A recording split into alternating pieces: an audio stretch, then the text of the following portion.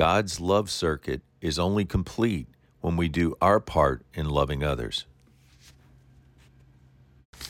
Top of the morning to you. As we continue to consider who we are in Christ with the mind of love and a firm determination to get to know God better by reading 1 John chapters 4 and 5, we are taught about God's love and the role it plays in our lives.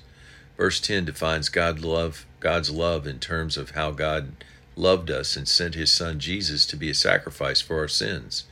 Our response to this love in verse 11, we ought to love one another.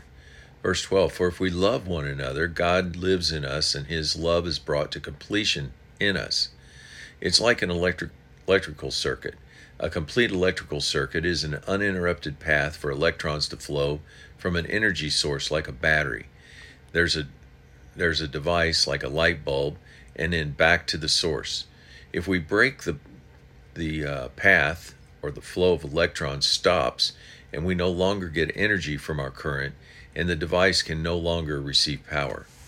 Same with God's love. God's love for us is proven when he gave his only begotten Son, that whoever believes in him should not perish but have eternal life, John 3:16. God's love is the current of electricity. If it's not a complete circuit, there is no power.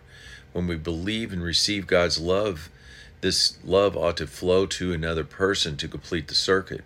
Verse 17, in our union and communion with Christ, love is brought to completion and attains perfection with us, because as he is, so are we in this world. Another circuit breaker for God's love is fear. Verse 18, there is no fear in love.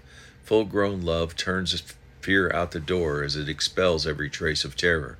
Verse 19 and 20 explains, we love God because he first loved us.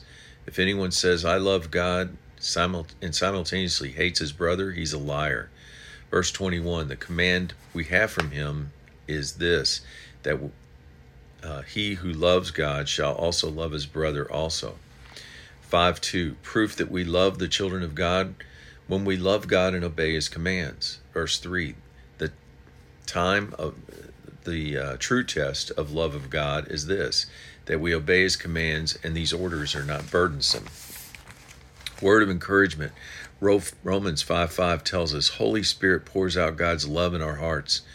What we do with this love determines if God's love circuit will be completed or not. We just can't store up this love. It must be given out. Jesus tells us in Luke 10:27, you shall love the Lord your God with all your heart, soul, strength, and mind, and love your neighbor as yourself. That way we will fill our role as circuit completers, not circuit breakers. Have a great day.